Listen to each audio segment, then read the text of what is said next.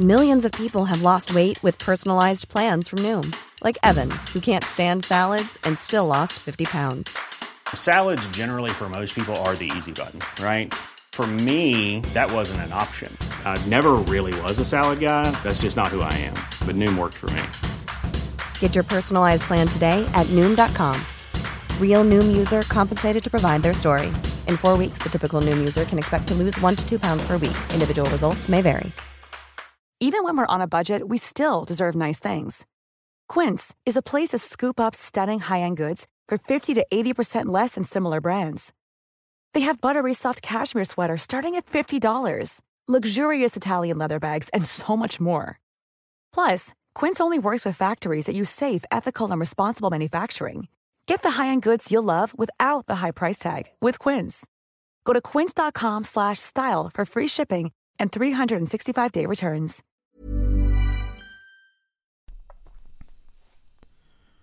Hello. Let me try that again. Hello. It's me, Shaun Keaveny, and this is another episode of Shaun Keaveny's Creative Cul-de-Sac, the Lost Ideas Symposium. The Notebook Explorer that is this particular podcast concept. We've done, I don't know how many we've done now, we've done maybe 9 of them, and we're shuddering towards the end of this run now. And what you're about to hear is an incredible conversation I had with a good friend of mine, but I was a fan before I was a friend. I don't know if that makes it weird. Joe Lycett, Renaissance man, comedian extraordinaire, writer, author, consumer rights champion, general all-round good guy, just an amazing person, really, an inspiration. So that's coming up, and that's very exciting. But I suppose this is technically slightly confessional, the front of this particular version of Shaun Keaveny's Creative Cul-de-Sac, because when I first came up with this idea, getting on for 2 years ago now, certainly 18 months ago, me sitting upstairs in my top room going through my colossal collection of unused ideas and then doing it with another person, I genuinely thought that I probably had like 7 or 8 decades worth of stupid ideas to play with. But I don't think that's the case at all. I think it was being massively hubristic. I don't think I've got anywhere near that. You may be witnessing a man beginning to scrape the bottom of the barrel. It might be something to do with the bandwidth. I think there's been a lot going on recently. I think in the world, in my life, in your life. You know what I mean? Might have something to do with it. I probably say too much and I'm probably too honest. That's a problem that I've got. My breath stinks at the moment as well. You see, I do it. I can't help it. But you can't tell that. If you're just here for Joe Lycett and you've not heard any of the other podcasts, which you completely understand, you're thinking, what the fuck is this? When's Joe on? And what is this? As I say, the original idea was that this would be a modular podcast in 3 parts. The front bit, me going through my old ideas. The middle bit, me and the guest. The end bit, me going through some of the listeners' lost, hilarious, ridiculous ideas that they wrote down in a notebook or stuck on the iPad somewhere 9 years ago. That's what this is. And so to that end, I have had a little deep dive onto my hard drive actually, and found what I think to be some quite interesting material, stuff that either very few people have heard or nobody's heard. It's my favourite sort of material for this podcast. And I can barely remember even doing this, but there's a file on my computer entitled Travel and Marketing Awards 2013. And if anybody was there that might be listening, I doubt it very much actually. That's a very unlikely Venn diagram. But I do believe that I was the presenter of the Travel and Marketing Awards somewhere in Covent Garden perhaps in 2013. And I've got a bit of material that I used that night that I think is quite good. So I'm going to deliver it. And as I've done on subsequent podcasts, this is technically stand-up. I don't know, Ben, if you can be asked, if you've got access to the sound effects library, if you want to do what you've done before, you know, like put a bit of echo on my voice, but a tiny little smattering of not very enthusiastic laughter and applause in the background. It might help. So, but this is part of the first sort of opening gambit of my intro to the Travel and Marketing Awards. Nice to get to do the Travel and Marketing Awards. I love travel. I'm a bastard for travel, me. Recently I was looking for somewhere to take me and my wife for a city break. This is me and my first wife, by the way, so this dates it to about 10 years ago. We've had a hard time recently, you know, and I wanted to treat us. And I looked at the usual places you might take your spouse, you know, Amsterdam and Barcelona, but then I considered Belfast. Well, you know, they've had the troubles and so on. Well, what I did notice when I was looking was that Belfast Airport has been renamed the George Best International Airport. Yeah. And I know that he was a footballer blessed with mercurial genius, but let's face facts, he was also crippled with alcoholism. His life was deeply troubled. And I thought it seems a strange choice to name your international airport after somebody so flawed, until you realise it.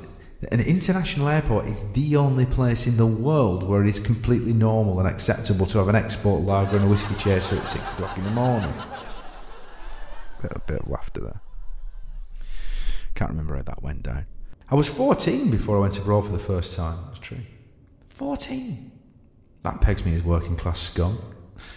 I can hear the posher people in the audience saying, "But Daddy took me to Chamonix skiing at the age of 3. You know? You privileged bastards. I thought Chamonix was a condition that washerwomen contracted after polishing too many steps. Not only did I have to wait till I was 14 to go abroad, I had to book a week off work from Dunk Pit to go as well.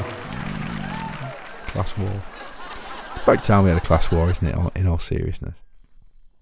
That last bit wasn't part of the routine, I just threw that in at the end. And here, I do like this, I don't remember doing this at all, but while I was at the Travel and Marketing Awards, I pitched them some marketing ideas for different countries, like strap lines and stuff. So I'm going to Rolodex through some of those for you because I think they're quite good. So these are the strap lines for these particular destinations that I'm proposing. Go to Antarctica while it still exists. Gran Canaria, the poor man's Caribbean. London, expensive shithole. Australia, the land of potential bar persons. New Zealand, ask them to say fish and chips. Ayia Napa, let someone else be sick on you for a change. Limassol, I like this one. Get Limassoled. It's good, isn't it? Phuket, just Phuket. B-H-U-K-E-T, exclamation mark. Anyway, so that's... You can see, you know, we're in our fuel big time here, aren't I? It's bad news. But then I found this, and I'm thinking, hang on, there's something in this idea. This is a great documentary idea, and I'm going to read this out to you. This is a very short proposal page that I've put together for a documentary. Radio has been a part of the fabric of our lives since the late 19th century. In the interim period, radio has flourished in every conceivable corner and cranny of world culture. Despite a myriad of technically more impressive technologies intended for entertainment, radio remains perhaps the most personal, lovable and pervasive communication medium on the globe. This is about a decade ago, before podcasts re-entered the picture. Now, thanks to the internet, cute, isn't it? Radio stations are more ubiquitous than ever. And where there's ubiquity, there's ridicuity. NB, this is a made-up word that happens to scan better than ridiculous. It doesn't. And so this is the title of the documentary, Radio Gaga. Radio Gaga hopes to plumb the depths, soar the heights, skim the barrel, and trumpet to the triumphs of the weirdest and most wonderful radio stations on the planet. I like this idea. I just like the idea of being sent around the world and being paid for it, and like chatting to people in radio stations, which is the idea, basically. The wonders of wavelength-related wackery are revealed to anyone with an available Google search bar. Check out 12-Step Radio, a station which plays songs about drinking and the havoc alcohol can play with people's lives. I think I did a bit of research, and this is true, with the emphasis on recovery songs to encourage people to stay sober. For the more Antipodean-minded, there's a resonant thrill of the 24-hour Didgeridoo Fest radio station, Radio Didgeridoo. That's apparently real as well. The aim of the programme is much more than hollow mockery. Presented by radio obsessive and saved Six Music presenter Shaun Keaveny, this show will hopefully be respectfully pitched. I doubt it. Looking deep into the stories and motivations of those involved in the world's most unusual radio stations. That said, it's going to be hard not to find a few chuckles at Radio Titan, the hard trance radio station that claims to broadcast from the Saturnian moon of the same name. Apparently that's a real radio station, probably not open anymore. I like that idea though, Radio Gaga, like going around the world, visiting the most extreme and outre radio stations and talking to them about it. Sort of thing. Louis Theroux's probably done it, or he's probably just about to do it, and he'd do it better. Talk myself out of another job there. Oh dear. Finally, I'm going to hit you up with, do you remember I told you that me and my mate Steve tried to be TV sketch writers for a little while back in 2001, and I got one of them made on the Karen Dunbar show about a jazz singer who never sung. This is out of the same pile, and I think it's heavily influenced by a Bill Hicks sketch, but let's not talk about that. The sketch is called Driving on Acid. Two policemen sitting in their patrol car on a hard shoulder. I'm not reading this out incidentally because I think it's for that funny. Desperation. A car flashes past them at great speed. They pursue it.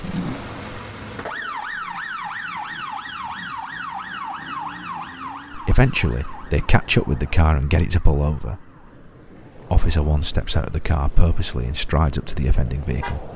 We see a man inside the car. He looks hassled and impatient. He winds his window down and stares at the approaching policeman. Yes, can I help you? I'm in quite a hurry. We've just clocked you doing 113 miles per hour. That's my best patronising policeman voice. Not that any of them have ever sounded like that, and I've been pulled over a few times. Anyway, the man says, Indeed, I was. Yeah, and there's a very good reason why I'm in such a hurry. And what might that be, sir? I've just taken a huge amount of acid, and I'd very much like to get home before it kicks in. Now, if you'll excuse me, Officer Zippy, I should better be off before it starts to take effect. And we see the officer then from the man's perspective. It is Zippy in a policeman's uniform, complete with Bobby's helmet, waving him off saying goodbye. A final shot sees the officer looking on aghast as the man waves at him with a beatific smile on his face as he pulls away. It's sort of, there's something in that, I think. And a little bit of that made me chuckle. But not enough, I don't think. So there you go. I mean, luckily, the person that you're about to hear from, Joe Lycett, is a man who is a completer.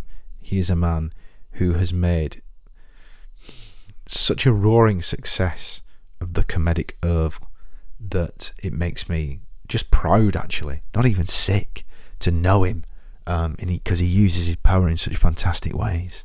So what you're about to hear, this wonderful conversation with Joe, will wash away the terrible taste of that particularly ropey sketch from 2002 about a man driving on acid. This, ladies and gentlemen, is the creative cul-de-sac, dipping in to the incredible mind, the 7/8 of the iceberg, the unused ideas of Mr. Joe Lycett.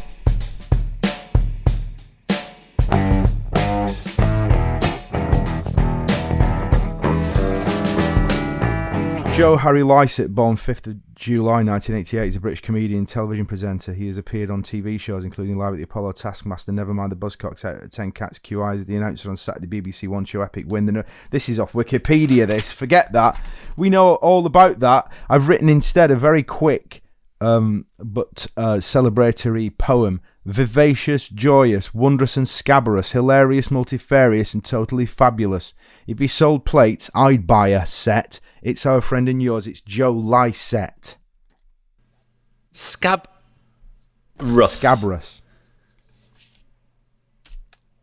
Scabros. Define scabrous. Rough. Sorry. Rough and covered with, or as if with scabs. Example, his face was scabrous and lumpy.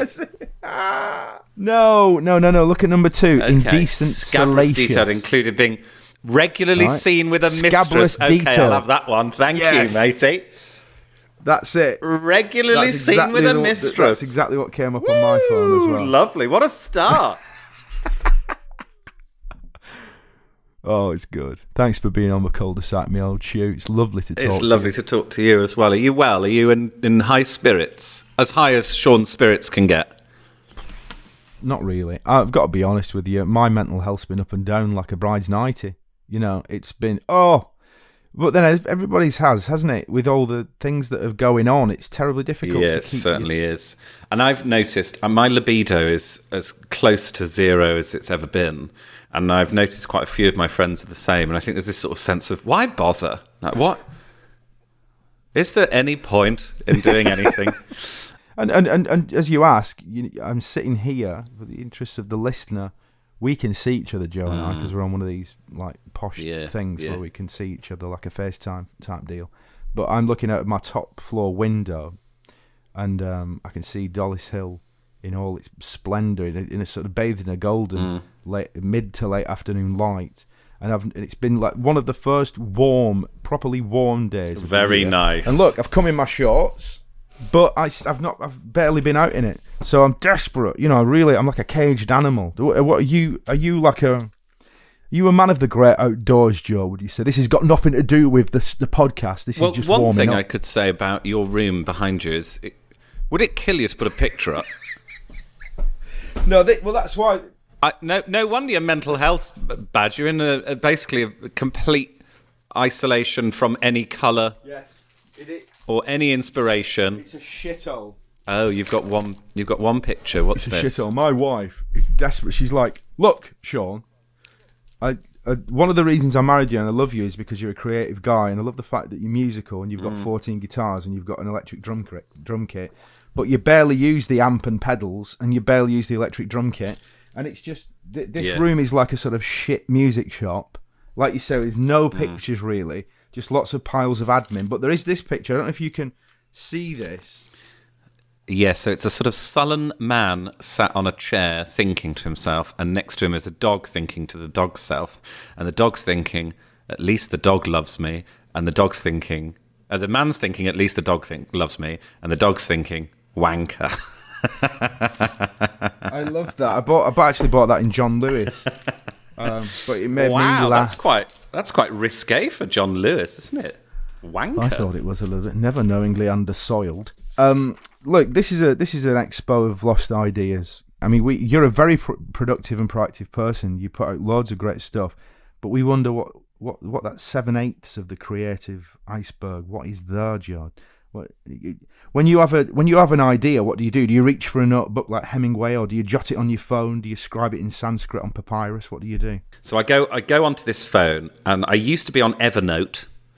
And I still have my Evernote because I've had that for years, but I found it to be clumsy and not always brilliant. So Evernote's like a kind of online note-taking app. I did not know that. Now I use Google Docs, and I just have a Google Doc in my phone called, I've lost it now, Ideas Tour 2022. Now, that actually has been the same document for 4 years, because I've been working on this tour for about 4 years. So have you really? So it's actually every idea. It's not even just stand-up ideas. It's just like I'll put in there like sidebar idea for a painting. It'll be that sort of thing. And then I'll just, when I'm feeling like I haven't got stuff, like for example, painting idea here. You know, lads will say, "Oh, he's got a dick like a baby's arm." You know, when they're saying like, "Oh, he's got a big, thick knob." Yeah. I've got an idea of a painting which is someone who's got arms like a baby's dick. So, I need to do it, actually. I think that's quite a funny idea. So it's just like, rather than a dick like a baby's arm, just these little tiny penis arms. So please do that. Do that tonight. Oh, look at him. He's got arms like a baby's dick. Yeah. So it's just slightly getting it wrong. Tiny little like T-Rex. Yeah. Well, do you do a lot of that? Because I know that obviously your paintings are well renowned. You know, there's so many different sort of funny ideas that you can render in. I mean, do you use oils? What's your preferred I find medium? oils really difficult. Actually, you have to really know what you're doing with oils and watercolors. I use acrylics. And I've started using these new acrylics that are called acrylic gouache. I think I've got one here. They're acrylic gouache, and they go down a bit more flat and matte. And because normal acrylic, you put it down, and then it's quite thick, and it takes a bit of time for it to sort of dry. And if you put another colour on top of it, it will inevitably mix with the colour. Okay. Whereas that will happen a bit, but a lot less. So you can work a lot quicker, and I'm impatient as a creative, so I find them to be much more to my taste. So I only really use those, and I paint just sort of. It is really my escapism, I suppose, and my happy quiet time. And I love painting, and I love colour and sort of gauche colour. I'm not someone to sort of go subtle. I like loads of stuff. It's very expressive, and we had Jim Moyer on this program. Oh yeah, a few weeks back, and I see in my mind's eye you occupy a similar space actually, because you are comedians that paint, but you don't seem to just dabble in paint. You seem to take it. I don't say quite seriously. I'm sure you do it with a light touch, and a lot of it's comedic, but you do seem to take it seriously as an art form. Yeah, definitely do. I don't take anything particularly seriously because it's all nonsense, isn't it? And so I'm not someone who kind of dwells on perfection and wants to get things absolutely right. I do it for the joy of it, and try and do most of the things in my life for that purpose. Otherwise, it sort of seems a bit pointless to me. I often wonder about this sort of thing of legacy, of like, you know, I must leave an extraordinary work for the people after me to remember me as this extraordinary. But most of the time, creating like an extraordinary work like that is just horrible and like really arduous and makes you sad and cross and all that. Makes you an asshole to be around. And it makes you horrible to be around, and just, Whereas I just imagine what Michelangelo would have been like. Oh, hanging out with that unbearable. Mike, take a day off, Mike. Have a pint. Sit down. Yeah. It's finished. Yeah, exactly. Standing underneath the scaffolding with double fisting pints like that. I've got you one! Yeah, the cock's a bit small. Fine, nobody minds. Get down the pub, Mike. Speaking of cocks, this was sent to me by an artist called Oliver Kane, and he makes bananas in like ceramic. It's just sat on my... Isn't that weird? And you can put it on the wall, like you can sort of stick it on the wall like that. And so is that a cast of a banana? I hope so. Yeah, it looks banana at the end. If that's the end of your knob, then sort of you're wandering into a medical emergency, aren't you? Yeah, I'd love to see that. What you could do. Here's an idea. Yeah, you could do plaster casts like they used to do. The GTRs used to do this in the 60s. Frank Zappa's Mothers of Invention, all that. That some of the ladies would do plaster casts of rock stars' penises. Wow. Sometimes erect, sometimes not. But I thought you could do that. You could reinvent that idea, and you could turn the penis, and you could have the balls, but you could have them wall mounted, and have the penis pointing upwards, and then you could use them as coat hooks. That's a lovely idea. Would you put yourself up for the first coat hook? And follow-up question: what kind of coat do you think yours could take? Are we talking? Is it a light jacket, or are we talking like a big fur number? Because I've got a lot of heavy coats. A wet duffel coat, I think. I'd have no problem holding that up. Oh, stop! So what have we blundered into now? Yeah. It's me. You're about to hear an advert. Now, if you want to listen to the podcast ad-free and my Friday radio show, all you got to do is sign up to the Patreon if you fancy. Not if you don't. But if you do, The link is in the episode notes. Carry on. Planning for your next trip? Elevate your travel style with Quince. Quince has all the jet-setting essentials you'll want for your next getaway, like European linen, premium luggage options, buttery soft Italian leather bags, and so much more. And it's all priced at 50 to 80% less than similar brands. Plus, Quince only works with factories that use safe and ethical manufacturing practices. Pack your bags with high-quality essentials you'll be wearing for vacations to come with Quince. Go to quince.com/trip for free shipping and 365-day returns. Hey, it's Paige DeSorbo from Giggly Squad. High quality fashion without the price tag. Say hello to Quince. I'm snagging high-end essentials like cozy cashmere sweaters, sleek leather jackets, fine jewelry, and so much more. With Quince being 50 to 80% less than similar brands. And they partner with factories that prioritize safe, ethical, and responsible manufacturing. I love that. Luxury quality within reach. Go to quince.com/style to get free shipping and 365-day returns on your next order. Quince.com/style. Millions of people have lost weight with personalized plans from Noom. Like Evan, who can't stand salads and still lost 50 pounds. Salads generally for most people are the easy button, right? For me, that wasn't an option. I never really was a salad guy. That's just not who I am. But Noom worked for me. Get your personalized plan today at Noom.com. Real Noom user compensated to provide their story. In 4 weeks, the typical Noom user can expect to lose 1 to 2 pounds per week. Individual results may vary. So what else first of all, I can't wait to see the tour, which is now imminent, isn't it? It started. I'm on it. Has it begun? It's begun. I've done 2 weeks now, but I'm only doing 2 or 3 shows a week. So I've done Plymouth and Bournemouth, and they were both lovely. And then I've got Edinburgh this weekend. Okay, right. So I'm going. By hell or high water, I'm going to be there because I fell down a Joe Lycett hole earlier today. In the sort of under the guise of research, and just end up spending about 2.5 hours just watching your stand up, which is just always all those things I said, joyous and hilarious, but also there's a real undertow of caring about shit, which I really love. But what other things? I mean, I just love going back to people's notes and saying, what else have you jotted down? I'm imagining that you are the kind of person who sometimes, I mean, you've written books, are there book ideas? Sitcoms, motivational quotes. What kind of things do you jot down? I would love to write a book. I'm actually working on a book at the minute. So I wrote a book years ago, 5-6 years ago, maybe more, which was a sort of collection of some sort of email correspondence over the years. And I really enjoyed that process, and I felt very honoured to have a published book out. But there were parts of the process that I found difficult.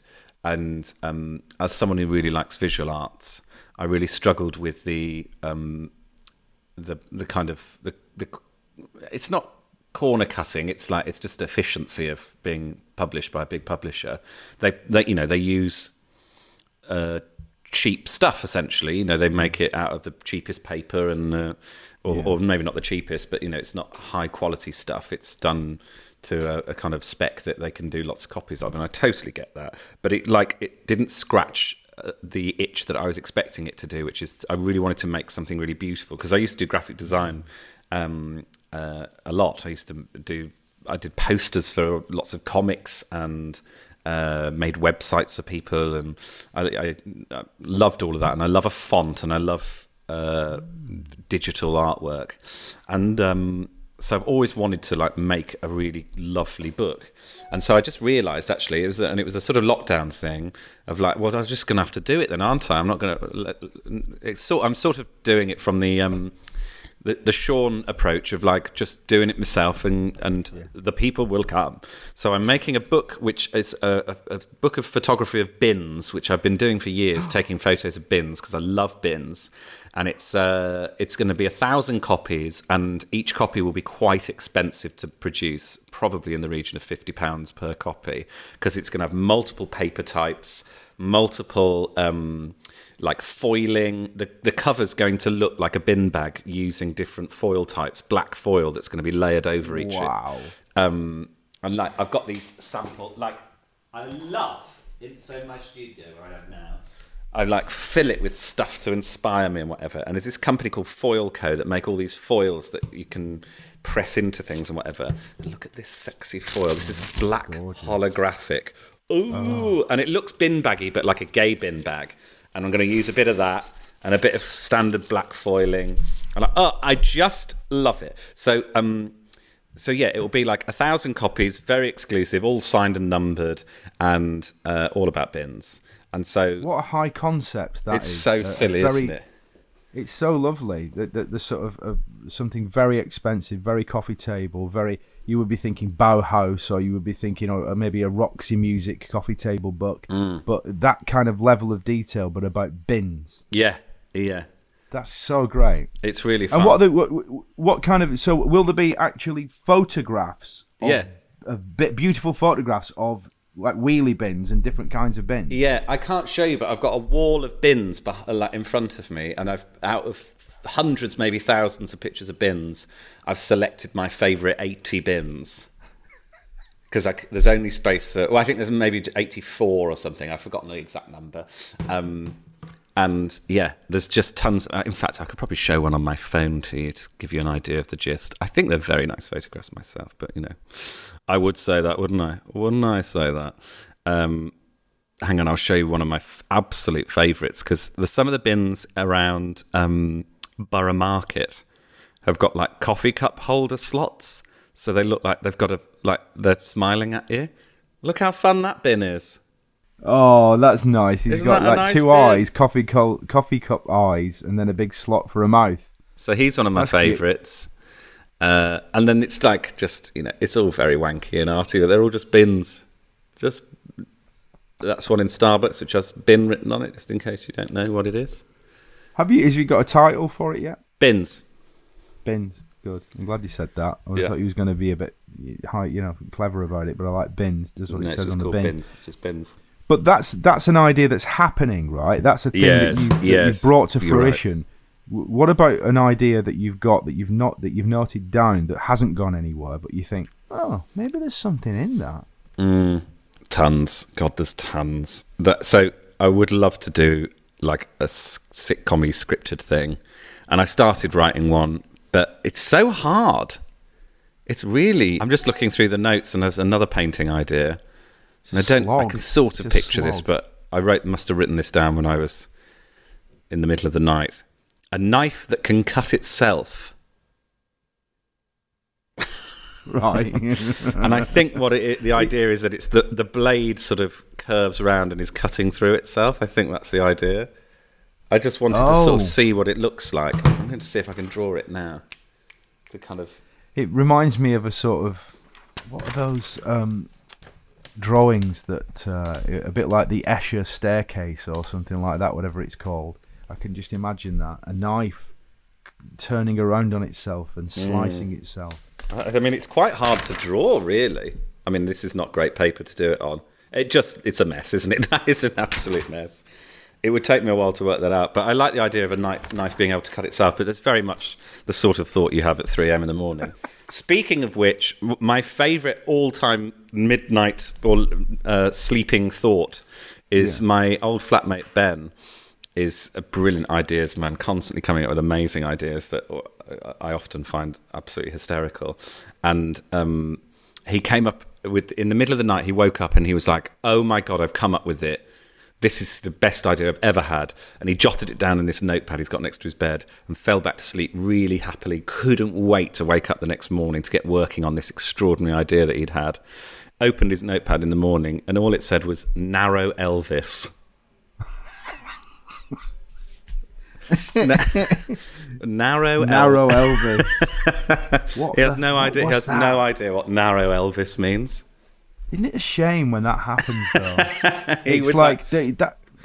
This is it. He thought that was going to be enough. That kernel of the idea would immediately reawaken his mind into this brilliant thought that he'd had, and it's like narrowboat Elvis. I don't know.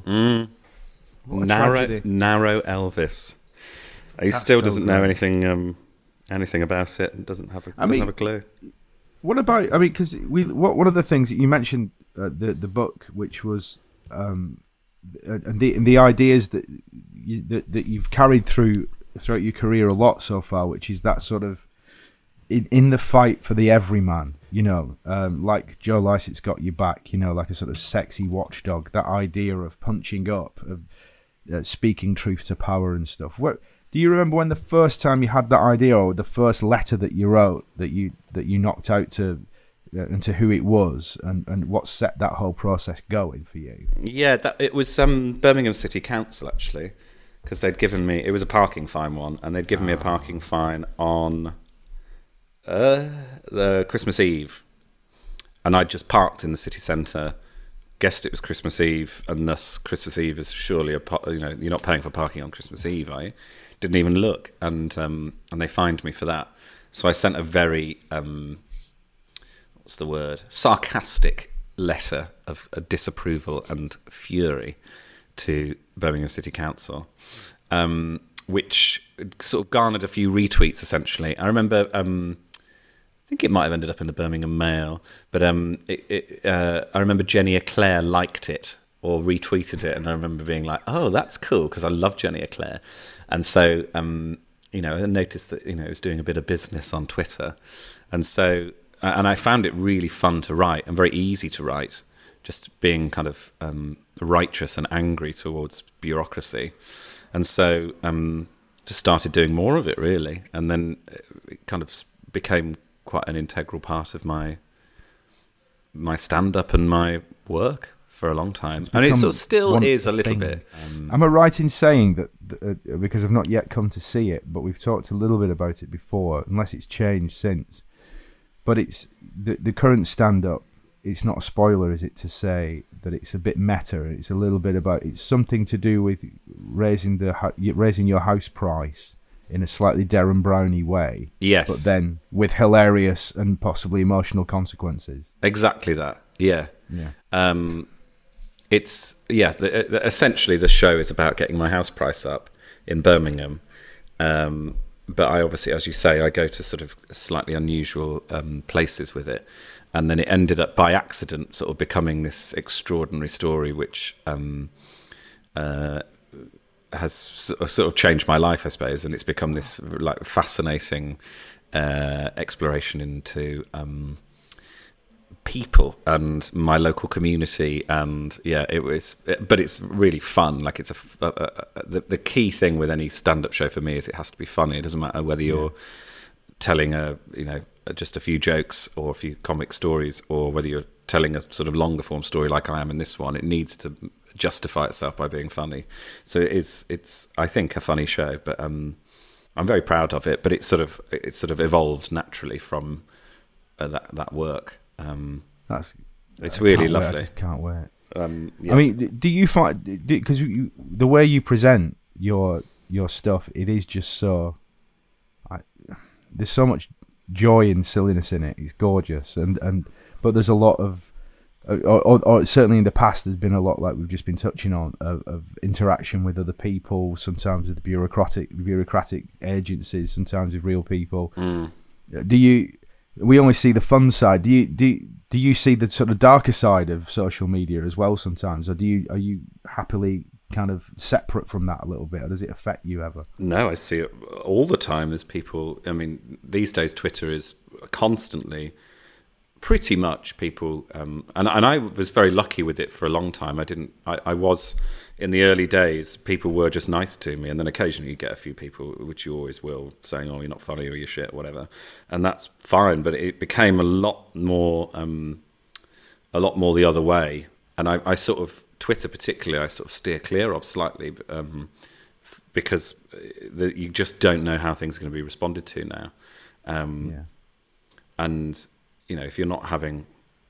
I'm totally one of these people who just thinks if you've got an opinion, you want to drop it out, fine, by all means, free speech and all that. But I don't have to put myself in that situation to read it when I've just woken up, or when So I try to preserve my my mind a little bit more than I used to, I suppose. But definitely get a lot more than I used to. But I suppose that might just be a natural part of like being a bit more in the public eye. I suppose it's a little bit of that.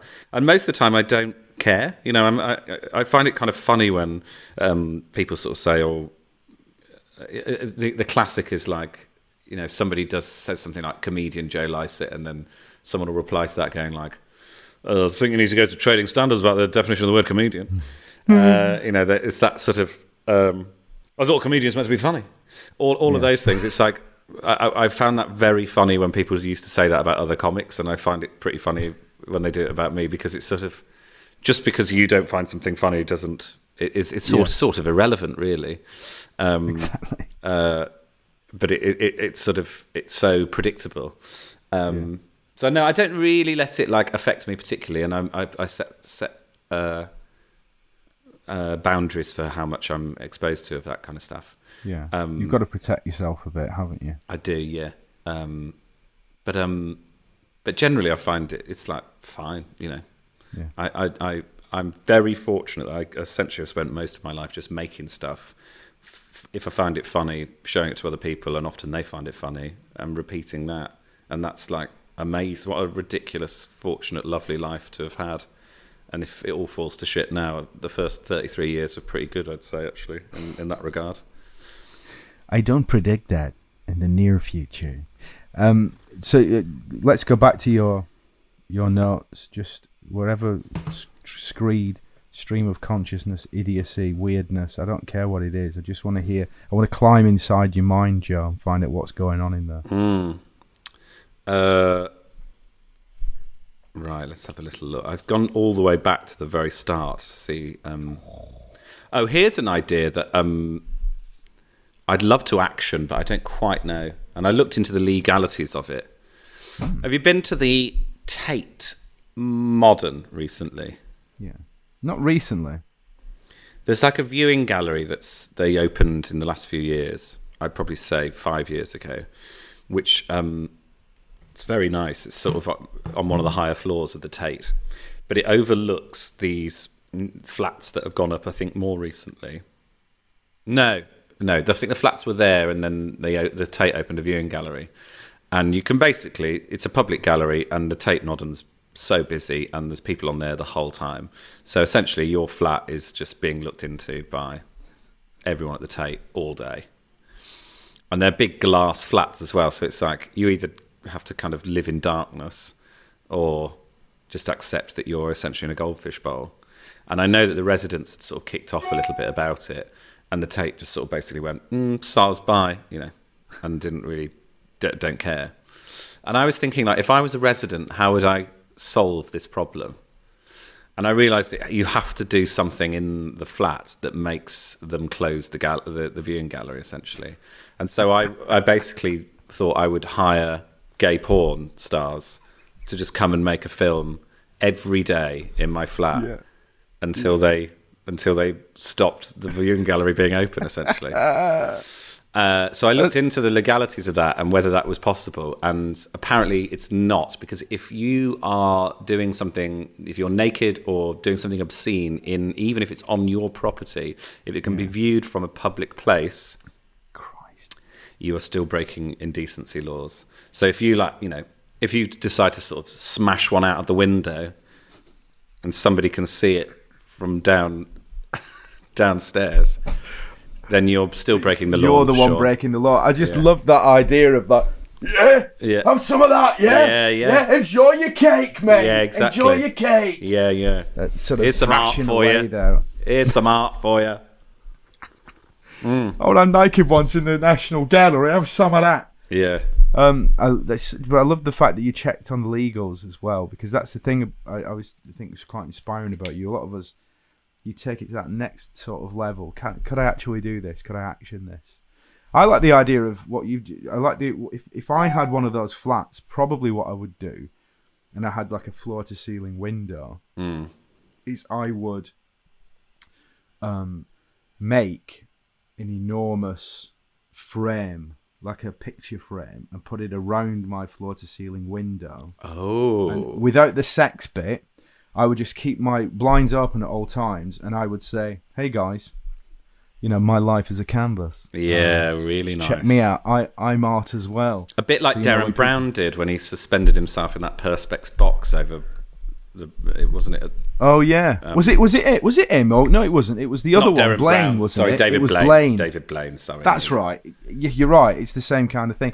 Okay, what I can't remember about that, which is surprising to me, because I was obsessed with it. I was just starting in radio at that time. And I think David gave me a lot of material around that time, because you could take the piss quite hard, couldn't you? Yeah. Because he was quite a risible character as well as impressive. Yeah. But what did he used to do? Did he used to shit in carrier bags and stuff like that? I can't remember how he dealt with all that. I don't know I think he didn't do loads. I don't think he ate very much. That's so right, I don't think he was shitting, but pissing he must have done somewhere. Do you know what? I'm going to have a little look. David Blaine box, London. Excretion. 44 days he must have done a few pisses and at least a shit or two in that time. Yeah, he's cool. Yeah, do you know what? He was like he had a like a blanket over him and stuff. So I reckon he was fine. He was probably knocking one out every so often as well, wasn't he? He experienced blurred vision, hallucinations, and a roller coaster of emotion. It's from The Independent. But you're right. It's that kind of thing. It's your life as art, is what we're saying, and that's what the springboard was. The idea of gay porn, forcing the closure of the Tate Modern's viewing platform, / outdoor space. Yeah, which is a brilliant idea. Because I find a lot of those, the Tate Modern's good fun, isn't it? And they've got some good stuff in there. But I find the people around the art world, and I imagine, I've not met that many, but I can just guess what the sort of people that run the Tate Modern are like. And I imagine there's a lot of turtlenecks and actually not that much. I imagine they live in somewhere like Surrey and they don't laugh at comedy shows. They say, oh, yeah, that's funny. Yeah, that's right. They're that sort of person. They don't actually just laugh. I can see why that's hilarious. Yes. We could do something with this. Yeah. Oh, my God. Twin set and pearls. Yeah. Do you sort of, are you on the edges of the art world sometimes though? I know you've done stuff sort of, but I have no desire to be in a gallery, and I just make I make my art, and then I make prints of it and I sell them directly to the people that want them, and there's no middleman. I don't want a gallery. I don't want an exhibition necessarily. I did one with my mum, which I loved. And maybe I'll do something like that again. I think it would be quite interesting to do. I did have an idea to do an exhibition. There's a painting. There's a few paintings I've done. Actually, if I tilt the screen up, you can see. Can you see that one there of Alan Sugar? Oh, yeah. Okay. And he's looking through a skylight. And actually, if you look behind these two, I did one of a cat. So that's a cat that lying on a skylight. Oh, that's good. Yeah, so you're looking up from underneath. So it's as if you're underneath the skylight and he's lying across like that. That's brilliant. And I think it'd be really fun to do an exhibition of things through skylights. So you kind of it's completely white walls or whatever, wherever the space is, and it's only when you look up you can see the paintings because they're all in skylights. That's a good idea. But you've got to do quite a few of them, haven't you? But yeah, so there'll be a cat, Alan Sugar. Maybe a man with dicks for arms, trying to climb off the roof with his little dick arms. Dick arms. You could do one of the builders doing the extension opposite me. That would be a good one because they're on the roof at the moment. Yeah. So you could have a couple of builders sort of looking down. That would be a nice one. Yeah. Or you could do one of my old flat, which had very big skylights, but just covered in shite and moss. Lovely. Yeah. That'd be nice, wouldn't it? That's really nice, yeah. It's just another great idea from the mind of Joe Lycett. I've got a bone to pick with you as well. Can you please stop picking on Shell? Because those poor shareholders have got enough on the plate, Joe. They're wondering what to spend their $19.3 billion of profit on without being distracted by you having a pop at them. No, you're absolutely right there. And I apologise that I've been needlessly critical of them actually, because they, as you say, their shareholders don't deserve that. No. And also, Ben Van Beurden, who runs it, he says, he always thinks he's got kids and whatever, and he says, believe me, I worry about the future for my daughters, and I want to, have a nice future for them. And then I imagine he thinks, and that's why when I get my multi-million dollar bonus, I don't worry about them as much anymore, because I imagine they'll inherit some of that. And then when they, buy Russian oil at the start of a war with Russia, I think, no, they're just looking after us and making sure that we can keep going. They're good eggs, I'd say. Yeah. Really good eggs. It's all from a lovely place, isn't it? Exactly, yeah. I would trust them with all the altruism of the world, and actually I don't think anyone needs to be doing anything good anymore, because Shell's got it covered. They're being such loves. Joe, I don't know what to say, really. It's just always any excuse to have a chat. Well, I'd love to have a pint at some point, please, Shaun. God, I'd love a pint. We had a nice pint, didn't we? We had a lovely one last summer, didn't we? Yeah, it's too long ago now, so we do have to make that happen. We do. But, I suppose now we have to work it out. So the tour is on now. Tour's on now, yeah, and goes till September.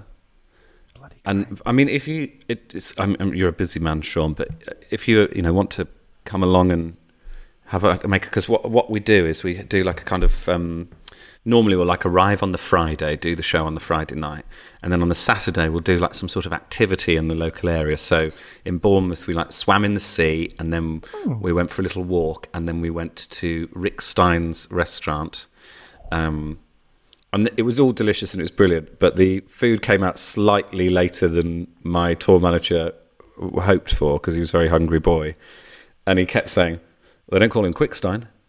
And I found he must have done that a dozen times, and I found that so funny. It's so shit. That it sort of went out the other side, and I found it so funny.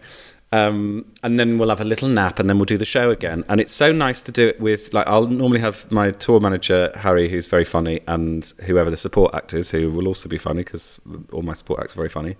And then whoever, any waifs and strays that want to come and join for a nice day somewhere, we would love to have you. So have a little look, see where you go. Oh, maybe you go, I'd love to hang out in Ipswich. Come and hang out in Ipswich with Mummy and all of the Mummy's friends.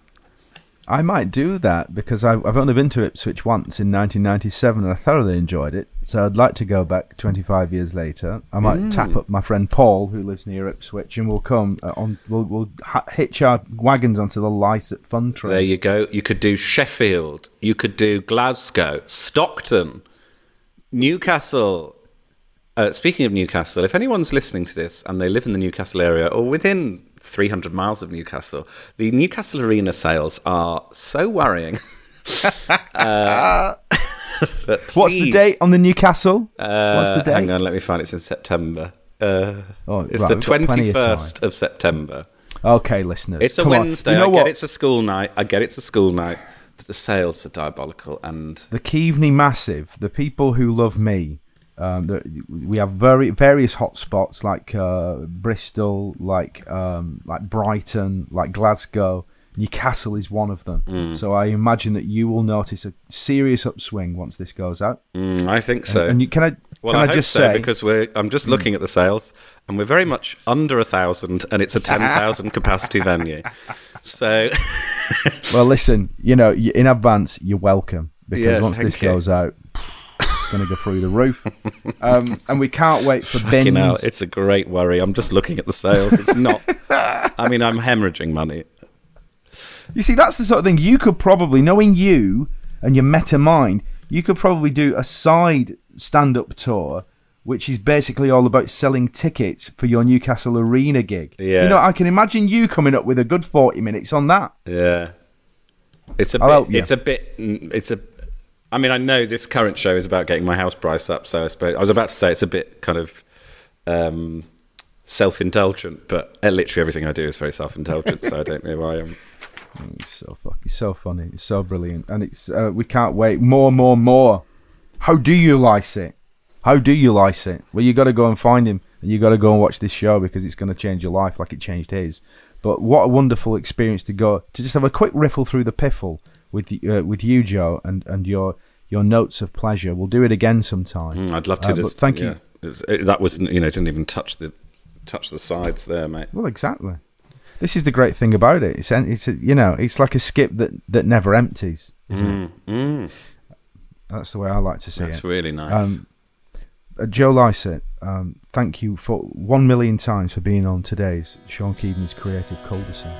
A great honour.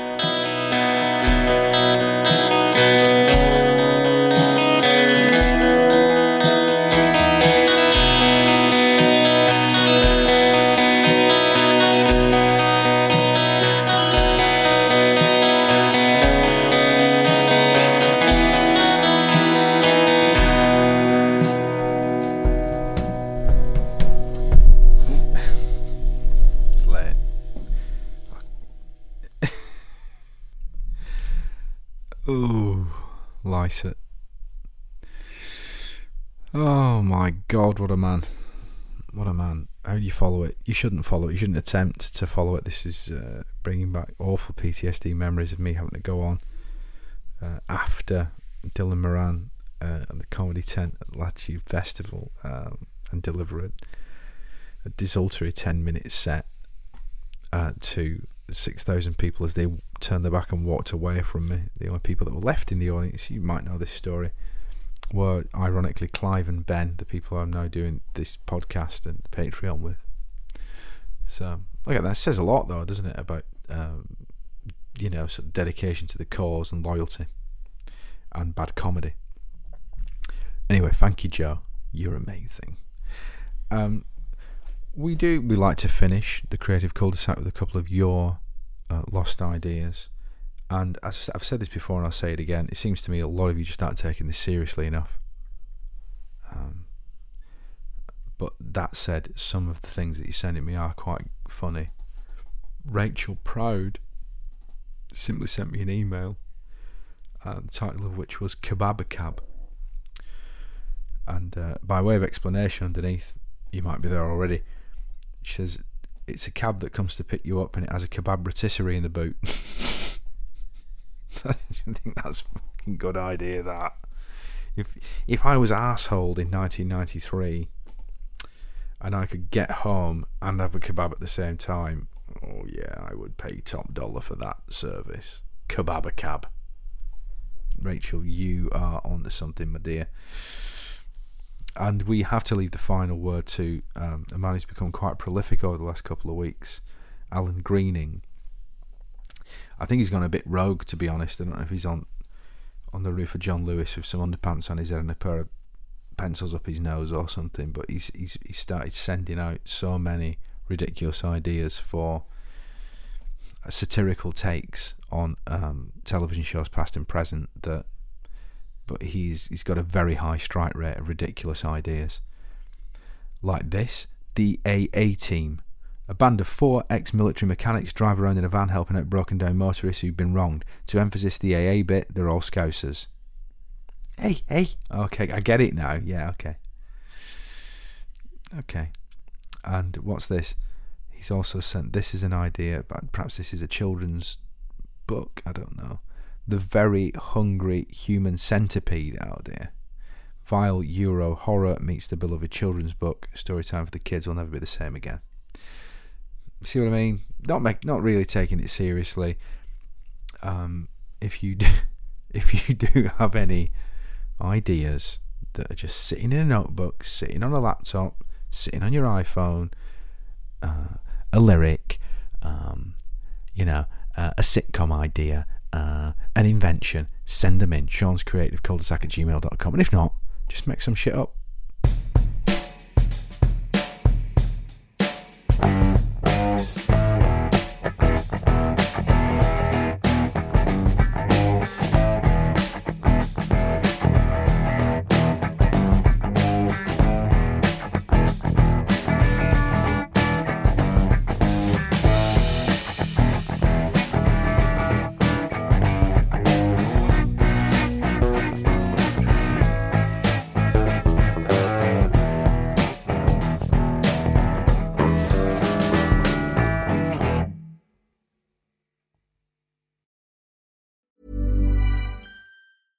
Even when we're on a budget, we still deserve nice things.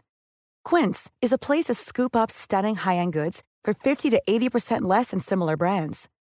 They have buttery soft cashmere sweaters starting at $50, luxurious Italian leather bags, and so much more. Plus, Quince only works with factories that use safe, ethical, and responsible manufacturing. Get the high-end goods you'll love without the high price tag with Quince. Go to quince.com/style for free shipping and 365-day returns.